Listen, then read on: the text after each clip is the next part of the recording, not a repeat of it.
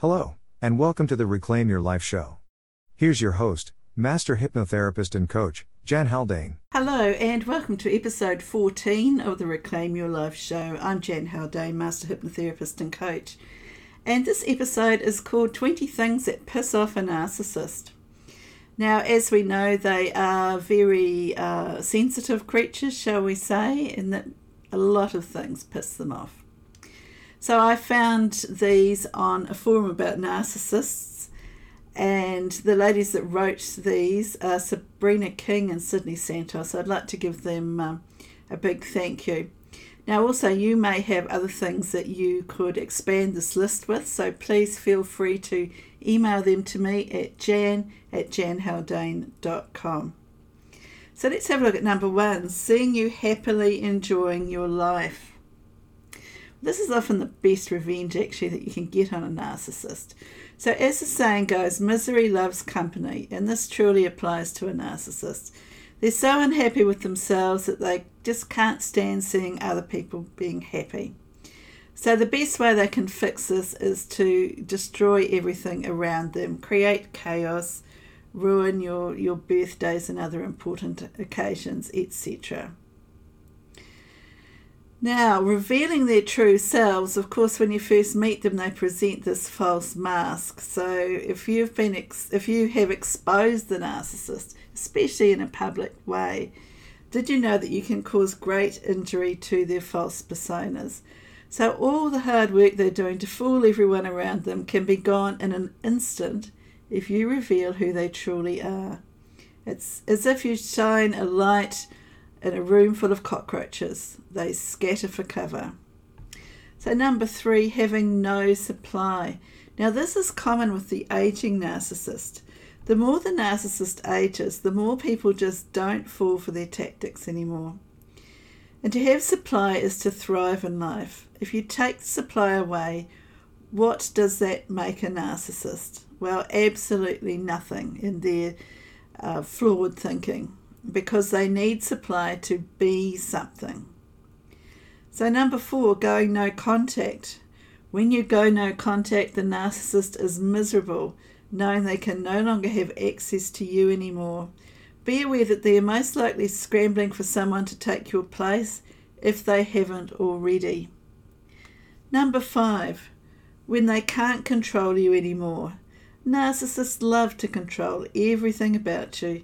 By having control over you, this makes them feel powerful and superior in many ways. If you remove their control, you have essentially deemed them as weak and feeble. Go you. Number 6, when you discard them first. Oh boy, there are times in the narcissist's life when they don't get to throw people away like garbage. If you discard the narcissist first, be prepared for the begging and pleading. They cry out in despair because they are alone in the cold. For a bit, that is. Number 7, your own identity and what makes you, you. Did you know that narcissists are extremely jealous people? They actually do not like who you are as a person.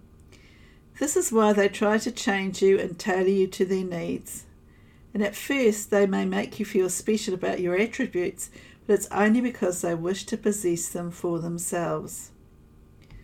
And 8, you treat them how you treat you. Now, I wouldn't recommend this approach because it's very draining.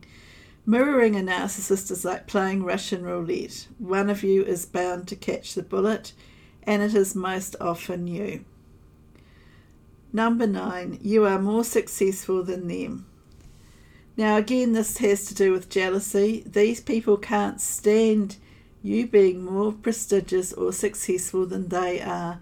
In fact, they attempt to even take credit for anything you achieve in life. The more successful you are, the more miserable they become. They need someone less than themselves to feel relevant. The narcissists who prey on successful people just want to take it away from you. Now that's a really, really important one to remember.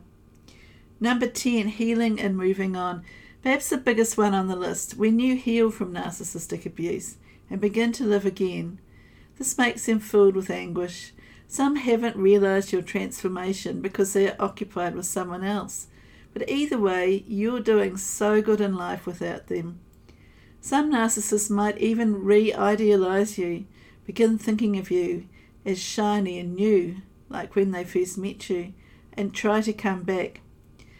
Don't ever let them come back. They don't deserve any part of you. Number 11, confronting the narcissist when they lie. Narcissists can't bear the truth, especially when it's their misbehaviour being questioned. This forces the narcissist to confront themselves and realise that they aren't any better than you. They feel miserable because they also feel like a fraud when they are caught in a lie. Number 12, being seen as humorous. Don't laugh at a narcissist unless you're prepared for a fight. They can't stand being seen as a joke because they have such big egos that they believe everything they do is something amazing to be in awe about. When you laugh, you're telling them you're not going to play along, and that really infuriates them. Number 13, ignoring the narcissist. It tells them that they aren't important. Similar results as laughing at the narcissist. They will sulk and rage to get your attention back. They're miserable not being the centre of attention because they want so badly to be important. A person with a healthy sense of self-esteem. When you value yourself in a way that threatens to outdo the narcissist's games, they feel existential dread that they can't make a relationship work with the force of will, their own force of will. You have defied them, which they see as a crime. And believe me, you will be punished. Number 15, when you don't do what they wanted. This exposes the narcissist as essentially useless. It triggers their shame and rage. They feel miserable because they desire control and you're just not playing along. They fear losing control of you because their control validates the false perfect self and the real ineffective self is revealed. Number 16, when you don't care about them anymore. Similar to being ignored, they can't stand to feel unimportant. They may try to throw everything away in a rage or else become obsessed with you for giving them a taste of their own medicine. Number 17, and this is an interesting one. When you really love the narcissist, they feel miserable because they aren't in love with you. They wanted a relationship devoid of love, so they could instead rule in perpetuity in the realm of obsession. They only know lust and infatuation. And number 18, self-worth of the survivor increasing. So this makes a narcissist miserable because you won't let yourself get tangled up in the web of shaming, blaming, and projecting. You see that you are worth more than some narcissist who has been actually abusive. And you out them as a fraud, making them miserable. Number 19, when you leave first, the narcissist has been defeated, and the hateful narcissist can't understand how you could just up and go from their supposedly perfect relationship. It didn't end on their terms, making them miserable because they actually crave the high-quality love you gave them before you got fed up.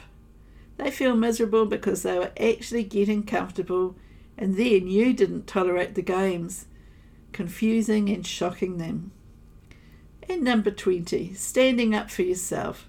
When you show a spine, the narcissist is devastated because they thought you were under their control. You're showing your need to be the true you. They don't have a truth about themselves beyond being shallow and negative. You make them miserable because they expect people to be their servants. Not treating them like royalty makes them feel like a nobody. So that's the 20 things that really piss off a narcissist. I'm sure there are more. And as I said before, please feel free to email me with any more. So until the next episode, have an absolutely fantastic week. And I will look forward to catching you then. Bye for now. Thanks for listening. Catch you on the next episode of the Reclaim Your Life show.